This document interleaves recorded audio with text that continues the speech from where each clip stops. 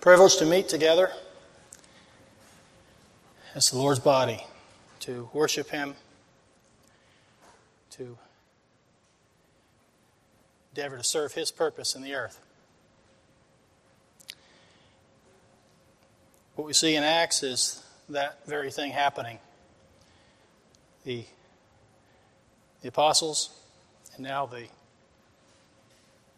the growing, fast-growing church are together in one accord.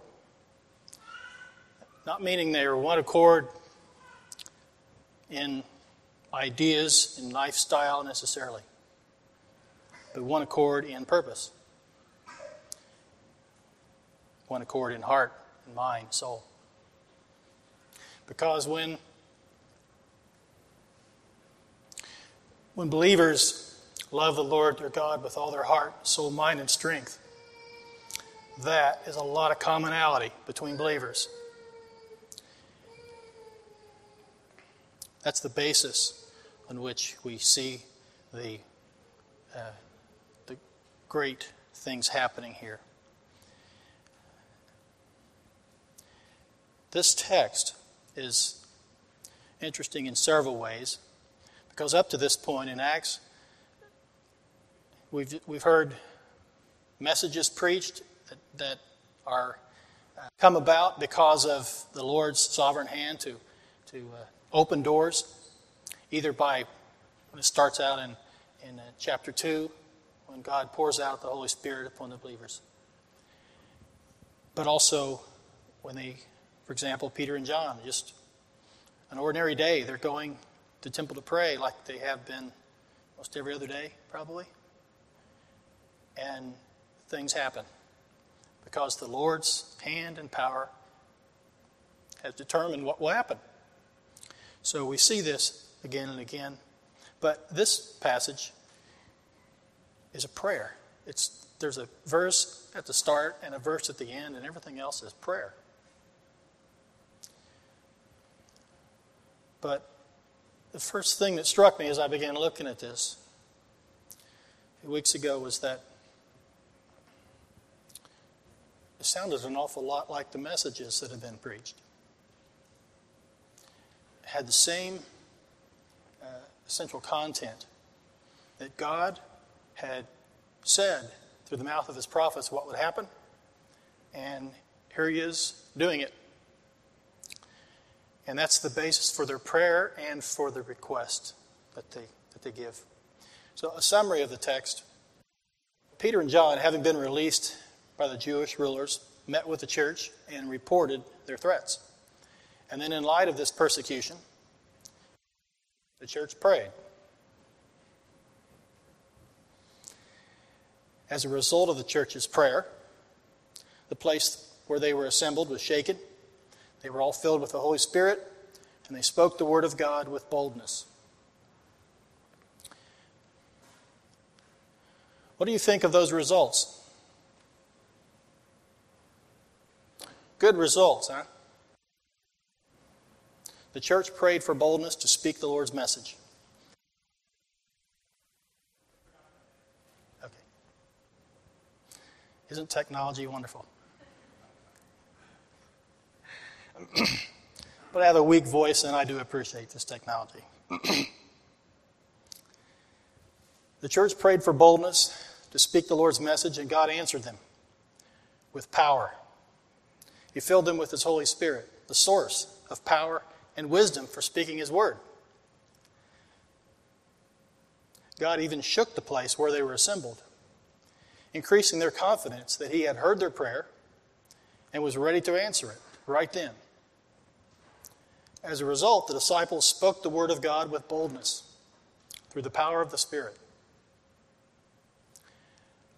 I want to ask, what was it about that prayer that made a difference? Was it the words they prayed? Or was it their understanding?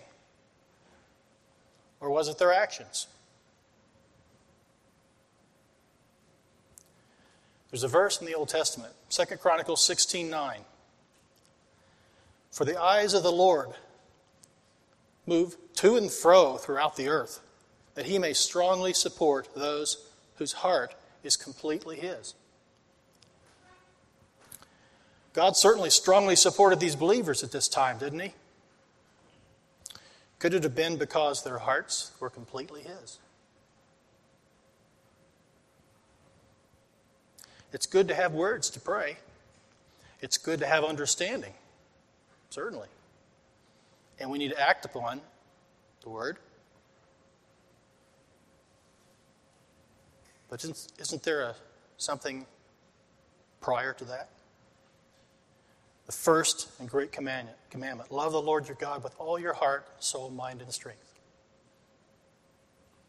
That is the starting point. So let's consider this prayer. Consider it in the context of the events immediately preceding, which is what this is flowing out of, but also the larger context of what the Lord has been doing in his people. What is his purpose?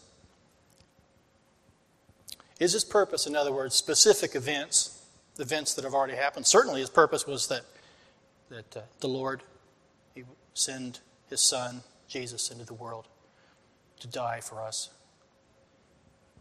Raised him from the dead. He ascended to the Father. And they're pointing out how that in this prayer that the nations were set against the Lord. So these were events that had just happened. But were those isolated events? When God finished that work in terms of how we would count history, okay, it happened, it's done, Christ has ascended. As he said, it is finished. His work on the cross was finished. His work, what he had come to do, he did. Is he done? Is that all he's going to do for the rest of eternity? Speaking not just of Christ, but of God. What is God's purpose? Jesus, while he was still here, talked of his purpose after his death and resurrection and ascension. I want us to consider all those things. As the church, and there are some things here that we can be sure of, and there are some things we can't. Some of the minor things, like who is there when they assembled?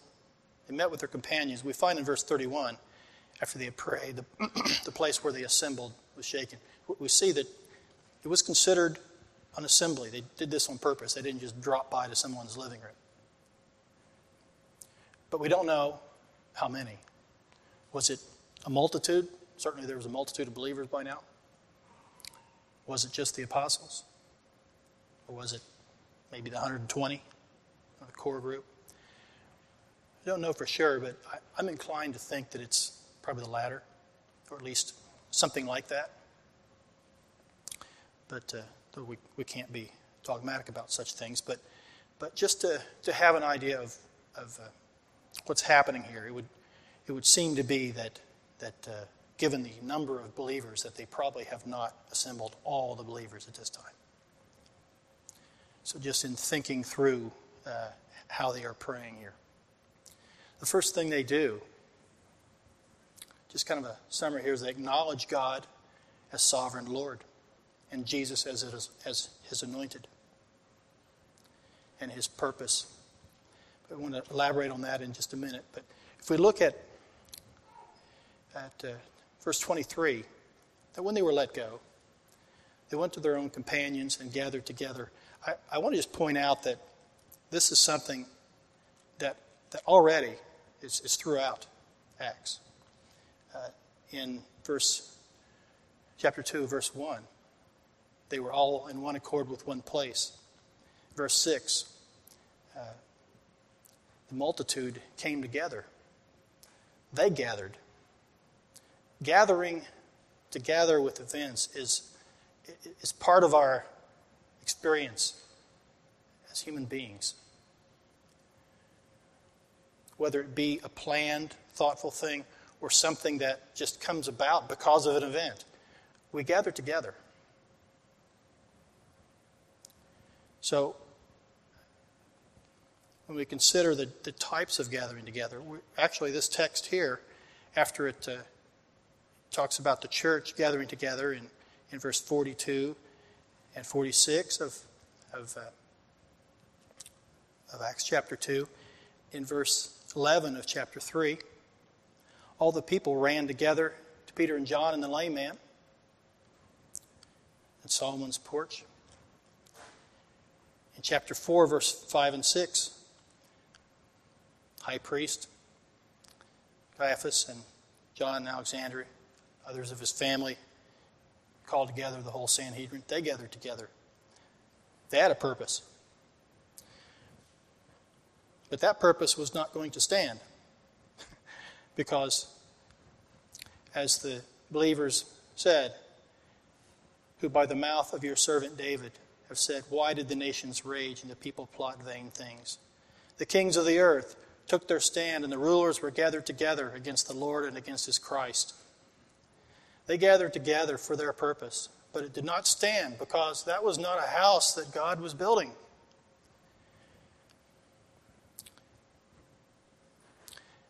In verse 11 of chapter 4, Peter, speaking to the Sanhedrin, says this, speaking of Jesus, this is the stone which was rejected by you builders, which has become the chief cornerstone.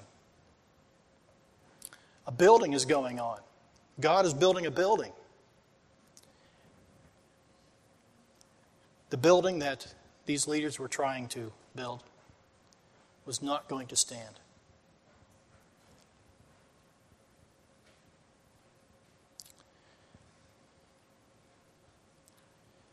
So when they gathered together, or when they heard, I'm sorry, but I need to go back to verse 24. So when they heard that, and they're speaking of what the chief priests and elders had said to them, they raised their voice to God in one accord. And it struck me that the wording here is that they raised their voice, not voices. Now, no doubt there might have been someone leading up this prayer with everyone behind it. We're in one accord. But I believe it mostly speaks to their being together. It was considered one voice because they were gathered together for one purpose and in one accord. So it's regarded as a prayer from this perhaps portion of the church. And they said, Lord, you are God, who made the heaven and earth and the sea and all that is in them, who by the mouth of your servant David have said, why did the nations rage and the people plot vain things? The kings of the earth took their stand, and the rulers were gathered together against the Lord and against his Christ. Now, this is a prophecy from Psalm 2. But I was reminded of Psalm 19, that contrasts, or not so much contrast, but side by side, God's creation and God's Word. In particular, I thought of the verses that talk about the sun, kind of after talking about his marvelous creation and the power and majesty that he displays in that. It focuses on the sun that rises and its circuit across the heavens, and nothing is hidden from his heat. And then it speaks of the Word of God, his law, and how it is perfect and pure and clean. All those aspects of it. Nothing is hidden from its gaze. It is a living and active Word that exposes sin. It lays bare the thoughts and intents of the heart. It's also a healing Word. He brings his Word and heals us. So when we look at this, we see how, after acknowledging God as Lord and sovereign God in creation, And it shows how he is a God who speaks. He spoke by the mouth of his servant David.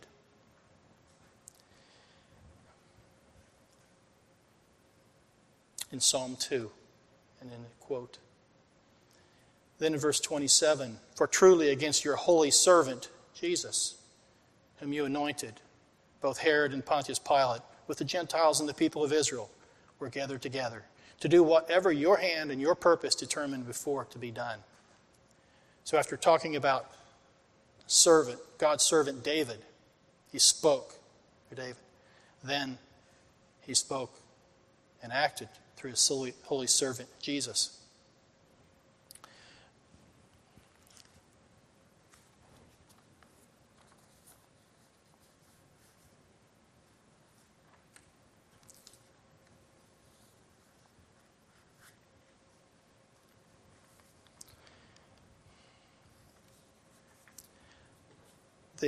The word there for servant is a word that means several things. And some translations will even translate that, your holy child, Jesus. It can mean child, servant, minister. But I think the thing I would like to bring out here is that it's different than the word that's used later, that they use for themselves when they are asking God to grant their servants boldness. That word is doulos, a bondslave, the lowest servant. That's how they regarded themselves.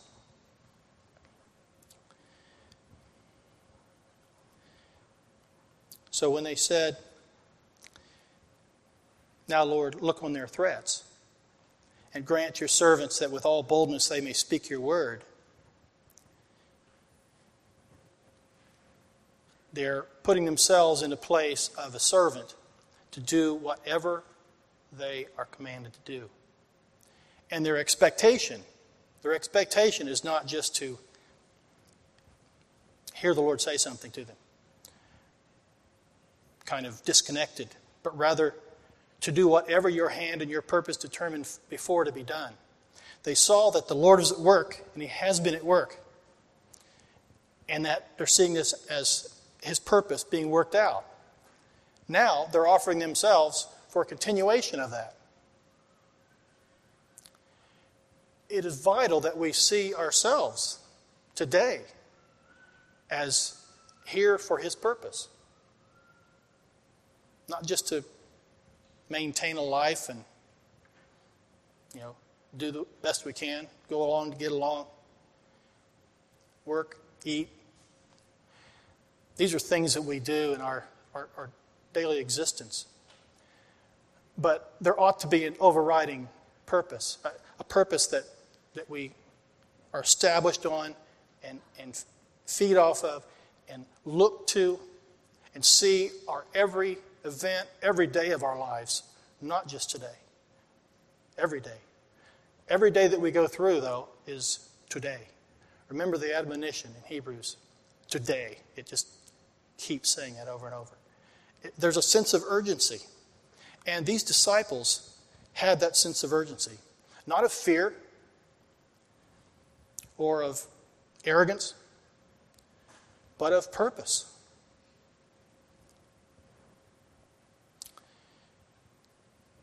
When they say, now Lord, look on their threats.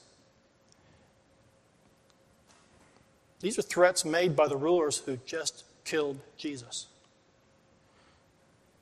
So, there's no thought that, they're just bluffing. No. They know that this could very easily cost them their lives. It could have this time. And perhaps would have if they hadn't had a lame man standing beside them and all the people outside glorifying God. But as they saw, they knew this with Jesus, that when they could not do anything with Jesus because of the crowds, they planned and schemed until they could get him alone. Now we have him. Think of some of the Psalms where the enemies are crying out, now we have him. In fact, yes, they had him because God's sovereign hand purpose was that that would happen that way. It was prophesied down to the detail. His betrayal, the purchase price, all of it. So they knew that this was not an idle threat. But they knew that God had a purpose and they were seeing themselves as part of it, not knowing what it would be. It was unknown. But that, they did not have to know what exactly would happen. What they needed to know is that they were there as a purpose. And they offered themselves as bond slaves. Use us, Lord. Use us to speak your word. Use us to heal through our hands, feet, mouths, tongues. Speak your word. Demonstrate your power. Authenticate your word. Do whatever you desire to do. Here we are. Isn't that why this was a prayer that was answered?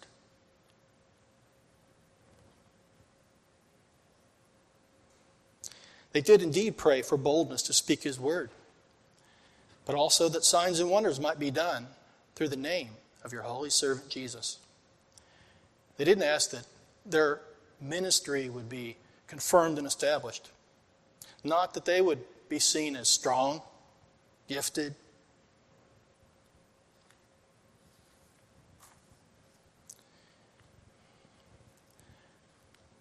Earlier I referenced 2 Chronicles 16:9.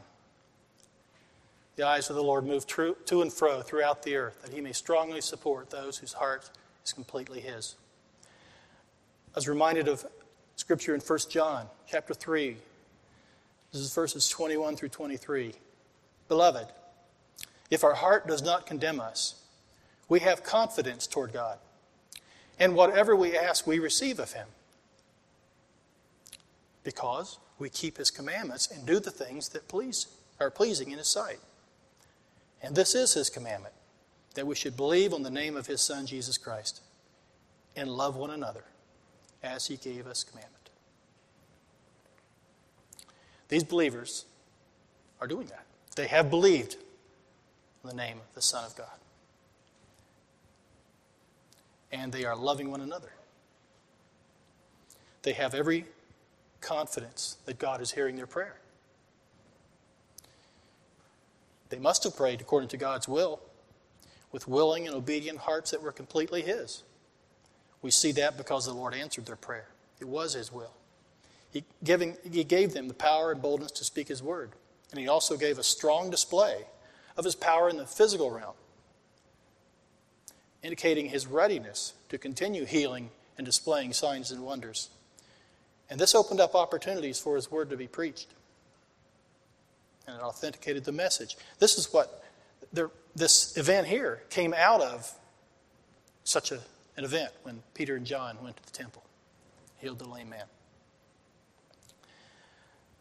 I've sometimes wondered if these bold and powerful witnesses to the message of the gospel in the early days of the church were due to everything being fresh and new. And so, since things are no longer quite so fresh and new in our day, then we shouldn't really expect too much, should we?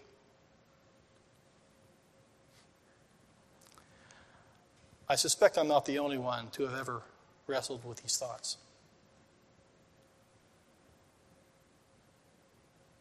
I know there are those in our day that seem to feed off excitement and show and hype.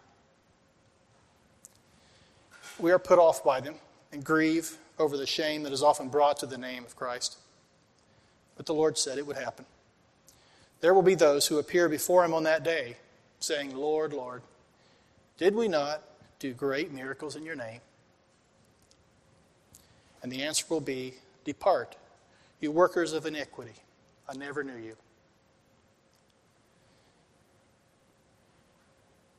Another translation is, for iniquity, lawlessness.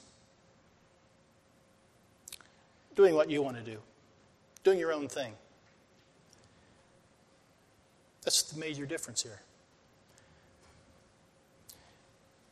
Those that go off to do their own thing, sometimes they're judged here in this world. Sometimes it comes later. But let us not be discouraged or put off to the point of inaction ourselves. Can we not offer ourselves as bond slaves to God to do His will? Or is He done with His purpose? Is He all done? No. He is still today building the church.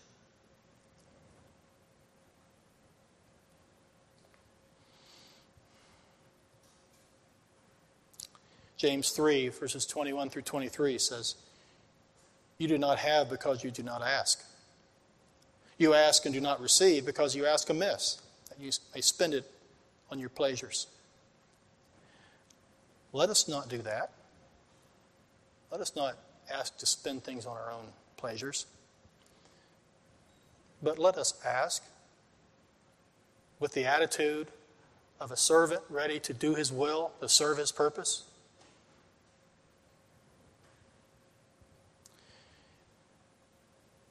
There's a real contrast to that. As Jesus was about to raise Lazarus from the dead, he said, John 11, "Father, I thank you that you have heard me, and I know that you always hear me." Wouldn't we like to say that? The reason he could say that, not just because, well, Jesus was God, so he can say that. Well, he was God. But no, that's not why. The reason he said that is in John 5:30. "I do not seek my own will, but the will of the Father who sent me."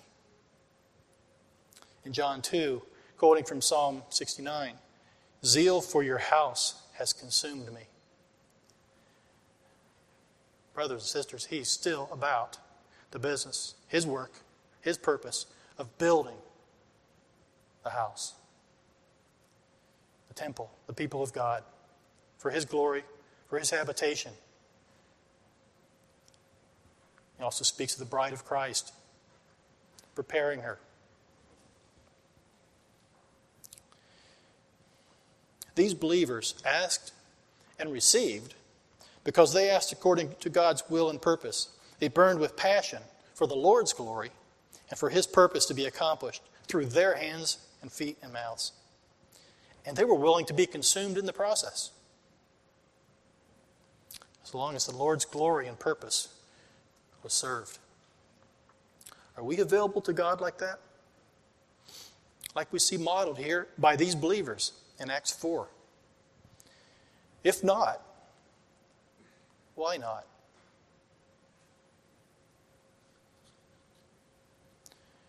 It's a hard question to ask. But shouldn't it be asked? Living as a Christian is intended to be a radical life, lived with a radical commitment. If because of the ease and distractions available to us here in this land of plenty, if because of this we live an easy and distracted life, will the Lord then have a different standard to apply when we stand before him to give account of our lives? We know the answer to that.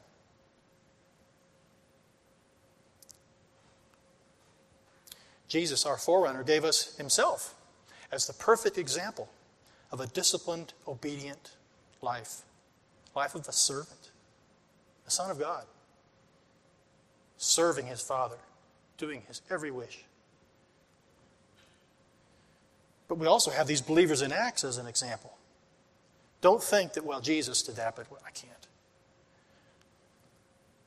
That's just what these believers are in action doing now as we read this account.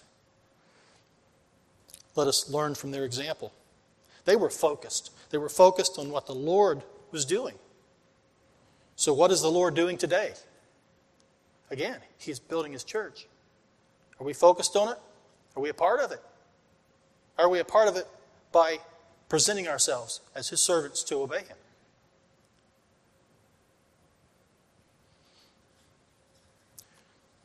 what he was doing in Acts, the particular acts, the particular people, particular things that were happening.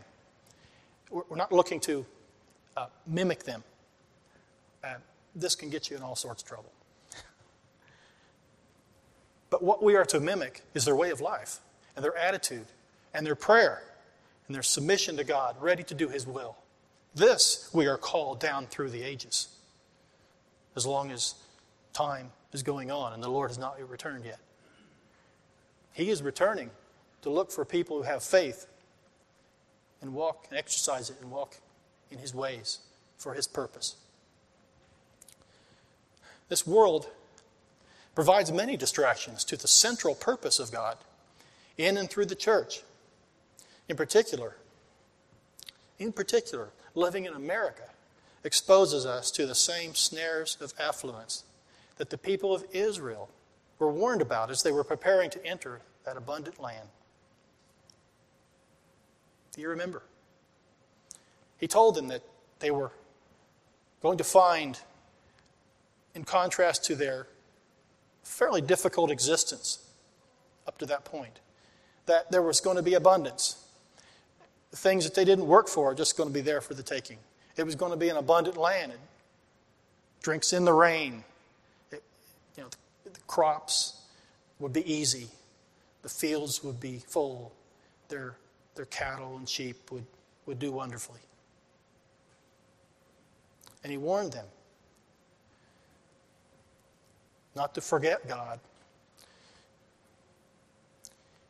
Shouldn't we add there, not to forget his purpose for them?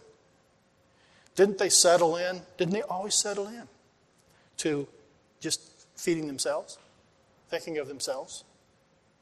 They were God's people. They were God's chosen. God had said from the get-go that in Abraham, all the nations of the earth will be blessed. They were intended to be a demonstration of his glory, living together for his purpose alone. It would draw others. Isn't that our purpose in the church?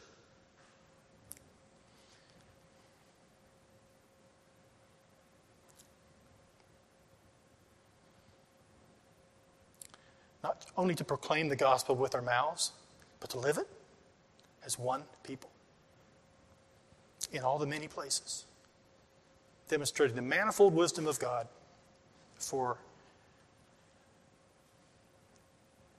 not only people on earth, but even principalities and powers in the heavenlies. Now, here in America, and when I say in America, I'm not trying to just limit it. There are many other places. What I'm talking about is in contrast to some lands where to become a Christian and to be baptized, you have basically a couple of choices of what will happen to you. At minimum, you will be cast out of your family, and likely that will be your last day on earth.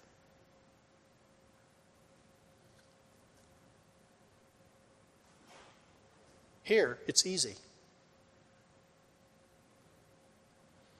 With all the abundance and distractions. And now we have technological advances. It increases the pull and the deadliness of these snares.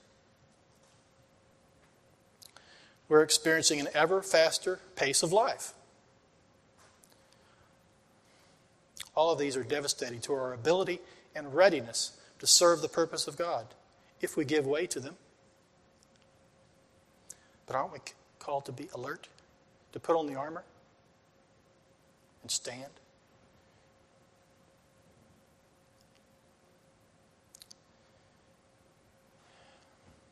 An example of these snares.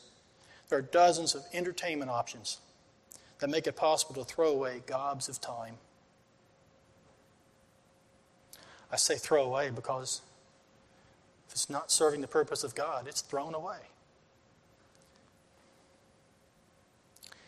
For which we will give an account.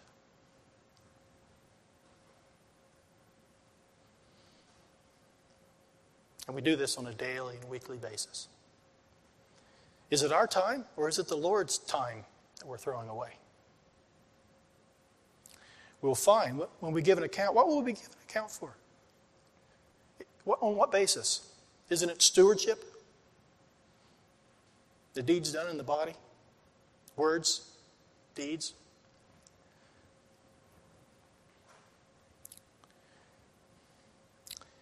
Is it our time? Or have we been bought with a price? The precious blood of Christ. The Lord, through Paul's letters, counsels us not to entangle ourselves with the affairs of this life. Remember? That we may please the one who enlisted us.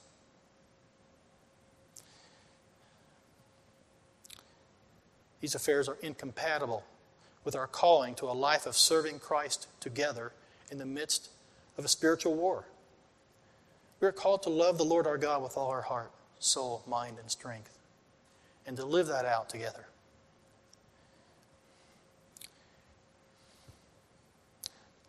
Do you ever find yourself saying to yourself or to someone else,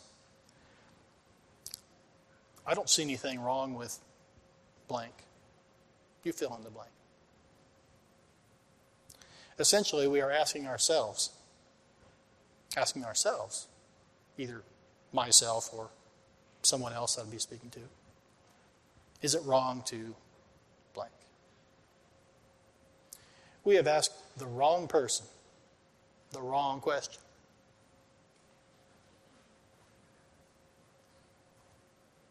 Instead, we should be asking God, through the counsel of His Word, Lord, what do you want me to do? You remember when Paul was arrested by Jesus on the road to Damascus? What was Paul's response? At first it was, who are you, Lord? When Jesus said, I am Jesus, whom you are persecuting. His next response, Lord, what do you want me to do? It wasn't, all right, what do you want me to do? No. Complete acknowledgement and submission. From that day forward, Paul was a bond slave. He spoke that often, but he lived it from that very moment forward.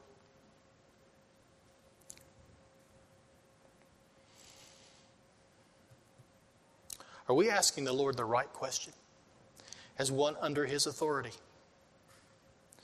Near the end of his life, Paul said, I did not receive the grace of God in vain. Brothers and sisters,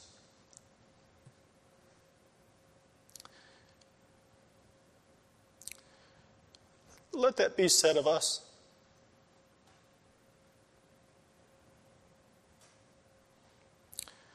We thank God for His grace. We sing of it.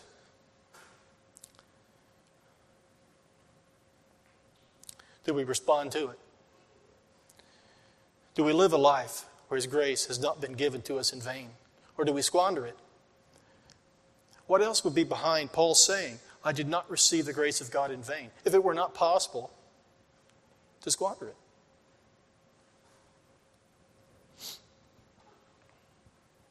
God's Word calls for radical service as a bondslave, serving His purpose on the earth, which is that the radical message of the gospel of Jesus Christ be published far and wide by the church, while also being faithfully and powerfully lived out in the local community of believers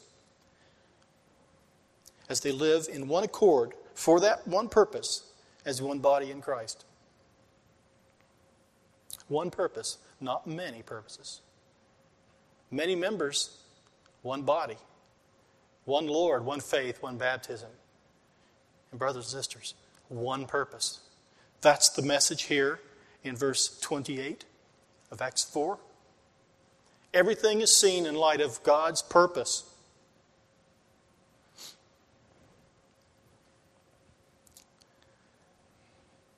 We're to live in obedience to all that the Scriptures teach about that life together as a church. The gospel proclaimed by the church that all may hear, and the gospel lived out in the church that all that have heard and obeyed the gospel may be perfected together, prepared to be his bride. Any other cause that we take up other than this one central purpose, that we're to be working together as bond slaves of him, as they presented themselves here, and as God honored their prayer. It was clearly his will and his intention to do this very thing that they were asking. Any other cause, when tested by fire, will burn. And the one who labors in such a cause will suffer loss. I want to read that scripture in 1 Corinthians 3. It's in verse 15. The larger context, though, is that Paul is speaking of laying a foundation. And remember, there's no other foundation to be laid other than Christ, the cornerstone. And he speaks of anyone building on this foundation. What are we building with? Gold, silver, precious stones, or wood, hay, and stubble? Because our work will be tested by fire. How we live, what we do. Is it apart from his purpose? It will burn, and we will suffer loss.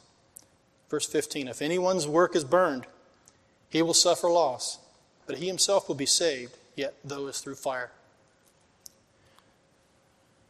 Brethren, that is not a desirable outcome of your life.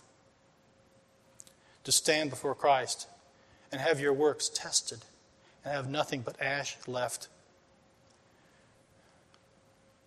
This is part of why we need to encourage and exhort one another daily. As the day approaches, sin is deceitful. We can just get caught up. Certainly, we can be caught in a trespass. But isn't it across the spectrum? Isn't it more common that we just kind of lose our way a little bit at a time? Get lethargic? Unfocused? And why we're here? That's why we need one another.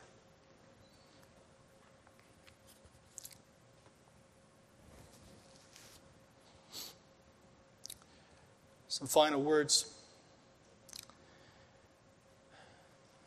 As an elder in this church, together with the other elders, I'm exhorted to shepherd the flock and to be an example to the flock. 1 Peter 5, 2 and 3. Also, together with the other elders, I watch out for your souls. And I must one day give an account of this stewardship. Hebrews 13, 17. I still tremble at the thought. I need to ask you, do you tremble at the thought of giving account of your stewardship?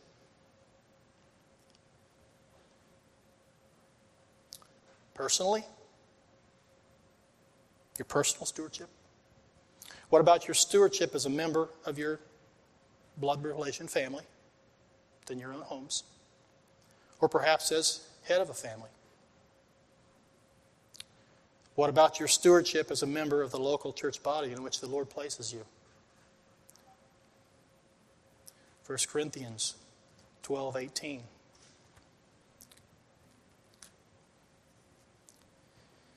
But now God has set the members, each one of them, in the body just as he pleased.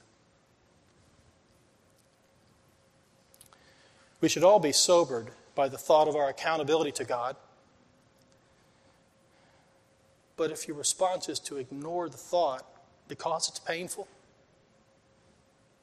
do you realize that turning away from that painful thought and getting busy with something else, anything else, will only increase your responsibility before a just God who renders to every man according to his deeds? I want you to face squarely your stewardship accountability before God now, and walk humbly with God and with one another here as a committed member of this church, so that you don't have to face God later with ash. We need one another. And if there is conviction of the Holy Spirit in your heart, I pray that you would not turn away from it. And that you would not let today become tomorrow. His word is today. If you hear his voice, do not harden your heart. I'm not saying it's easy to walk this out. But my hope is that you will one day hear our Savior, the righteous judge, say to you, well done. It's worth working for. And he's worth working for. He is our Lord, our Savior.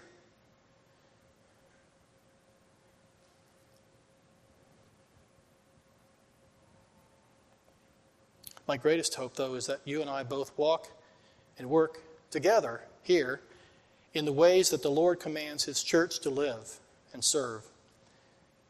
We will need to lean heavily upon the all-sufficient grace of God so that his purpose is accomplished through us as part of his church, and we will be together part of his bride made ready. The elders here are committed to walking with you all. We need you. You need us. We all need each other. We see this in 1 Corinthians 12. The whole chapter teaches on this. Also, Ephesians 4, 11 through 16 that we've read. How God grants gifts, callings in the church for the purpose of building up one another from a pastoring and a teaching. But then we're all connected, joined together, supplying strength to each other. This is God's plan. Some of these thoughts are heavy thoughts for you, perhaps, and may be difficult to hear, but don't be discouraged. The Lord gives grace for what he calls us to do. We see this example throughout Acts. I want to mention here that though much, especially the first several chapters of Acts, highlights Peter, he's the spokesman, tends to be. I don't think it'd be a correct understanding to think that Peter's doing all the work. He's doing all the speaking. Now, this is what's recorded for us. I believe an important reason of that is because so much was told about Peter through the Gospels. We saw the kind of person Peter was. Think about it.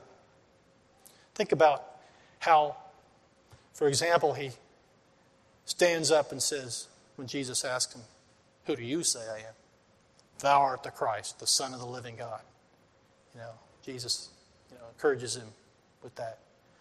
Almost right away, Peter, full of himself and believing that he knows better, he can figure out what ought to happen, what would serve the purpose of God. He gets in the Lord's way. And the Lord has to sharply rebuke him because he's trying to keep him from the cross, the very purpose for which he came. So there's up and down. And then Peter continues to speak. Remember when about the week before, they're having supper and Christ takes up the towel and the basin. Peter's first response is, "You'll never wash my feet." He just wasn't focused on what the Lord was here for and humbly offering himself as a servant. He wasn't there yet. Christ told him, "You're going to deny me." "Oh, no, that'll never happen." He also told him, "Satan has desired to sift you like wheat, but I've prayed for you." I believe Peter is held up as an example here because you see what he went through. You see the awful thing that he did in denying the Lord 3 times. Here he stands boldly before the Sanhedrin. There he couldn't stand boldly before a servant girl by the door.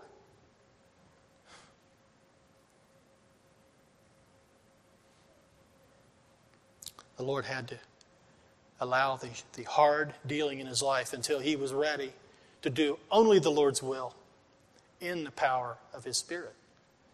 And now we see the difference that makes.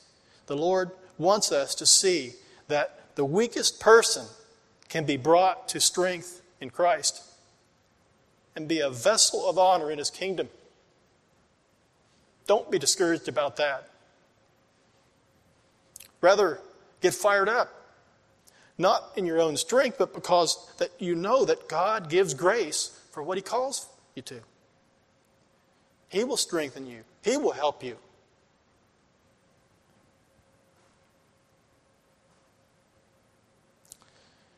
He disciples and trains us for our good, that we may share his holiness. Hebrews 12. The Lord is interceding for us, just like he interceded for Peter. The Lord Jesus Christ is a good person to have interceding for you. He prays according to God's will, and God answers his prayers. Walk in that confidence, not in confidence in yourself, but in that the Lord has called you. He who did not spare his own Son, but delivered him up for us all, how shall he not with him also freely give us all things? Still today, the eyes of the Lord move to and fro throughout the earth, that he may strongly support those whose heart is completely his. Heavenly Father,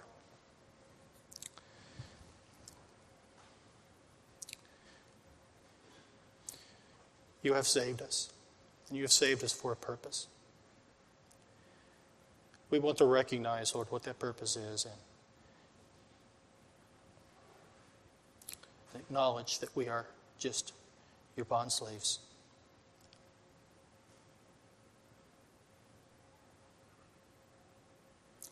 But that when we yield to you, you can accomplish your work. Just as these believers prayed, not that they would be strengthened and out front, but rather that your word would go forth. Your power would be displayed. Your name would be lifted up. I pray, Lord, that we would seek you for this kind of life, that you would help us to see and to identify anything that we have accumulated that would hold us back. I pray, Lord, for every one of us here, for a determination and a willingness to lay aside everything that hinders.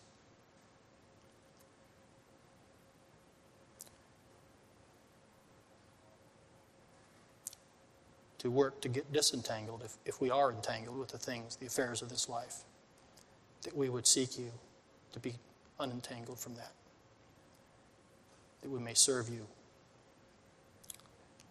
with hearts that are completely yours.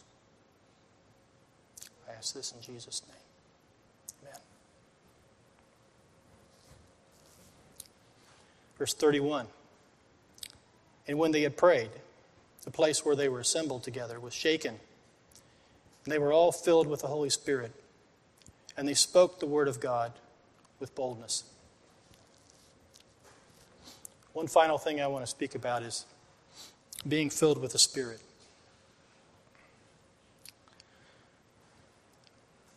This is distinct from the Holy Spirit being indwelling in our lives, being born of the Spirit. Every true believer has the Spirit of Christ. We find that in Romans 8. Paul clearly says, if one does not have the Spirit of Christ, he is none of his. But I want us to see to have some sense of this, that the word means what it says. Filled.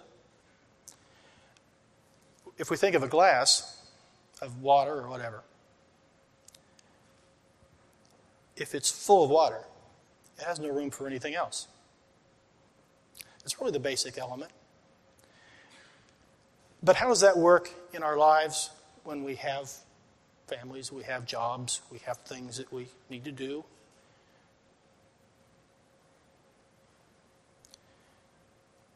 These believers here, did they not have jobs, families? Now, some of them perhaps not. Some of them, in this influx of believers at the day of Pentecost, some of them were foreigners. That's why there was such need. And we'll see some of that as we move on through Acts. But these believers, they're just human beings. This isn't special. They're not special people in that way. Maybe specially chosen by God, some of them. Maybe God wants to specially choose some of you. But every one of us have the same basic needs. We'll still need to pray, give us this day our daily bread. So this is not talking about having absolutely no other thought ever. No, it's a matter of what purpose are you living for?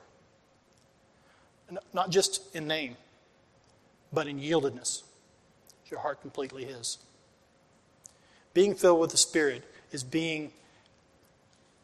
having an availability to Him that is to the point, to the same level that Christ called for in discipleship in Luke 14.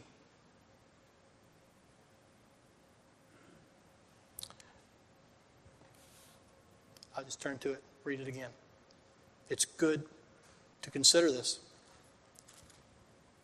What does Jesus think a disciple needs to be willing for? What level of commitment? This is in Luke 14, verse 26. If anyone comes to me and does not hate his father and mother, wife and children, brothers and sisters, yes, and his own life also, he cannot be my disciple.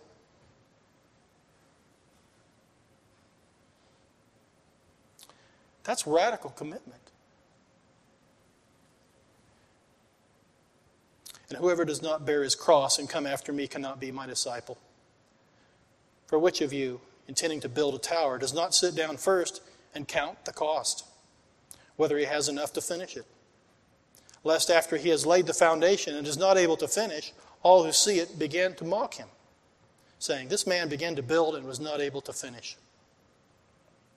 Or what king, going to make war against another king, does not sit down first and consider whether he is able with 10,000 to meet him who comes against him with 20,000? Or else, while the other is still a great way off, he sends a delegation and asks conditions of peace. So likewise, whoever of you does not forsake all that he has cannot be my disciple. In the other account, another gospel, and I did not look that up, but if you recall, after Jesus said this, Peter said, Lord, we've left all to follow you. Jesus acknowledged that and said that there would be reward not only in the life to come, but in this life. I believe this is something that's very, very hard for us in our day. Especially as the Lord has begun to speak to many of us and lead us toward a recognition that we've dropped the ball pretty badly as a whole, the church, and just leading our own families. And it being a continual seeking God through His Word and breaking the Word open in our homes on a regular basis to where that's just, that permeates our lives. We got away from that. Generations sliding the wrong direction on this. And so the Lord speaks things and begins to try to recover this and to encourage us in this. His encouragement is not for the purpose that we be swallowed up in our own homes. So wrapped up in family. Family's a good thing. What is this calling for? Forsaking all. And he names father and mother, wife and children, brothers and sisters. Yes, in his own life also. You cannot be my disciple. Does this not speak of a radical commitment?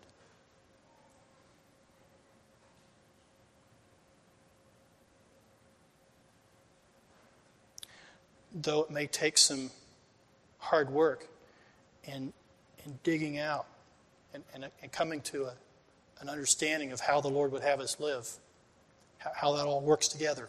I'm not proposing to stand here and say in 3 minutes how all that works together.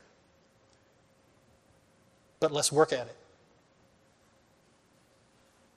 If God calls us to lead our homes in a godly way, to plant the Word of God in the lives of our children so that they are ready to be fully functioning and available servants to God when they grow up, then will He not give us the grace to do that?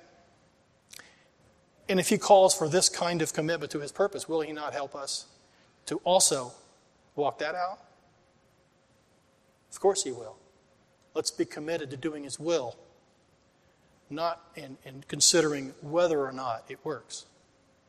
It works because the power of His Spirit will make it happen if we are available to Him completely. So, again, don't be discouraged, but be sobered by what the Lord is calling for. And let us commit then together to walk together, to walk it out, to go through the hard work that it might take to wrestle with issues that need to be wrestled with, so that we are available as in the same way that these believers in Acts was available.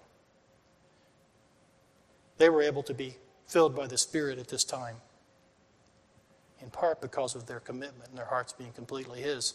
They weren't divided. How can we be filled with the Spirit if our hearts are divided? This cannot work.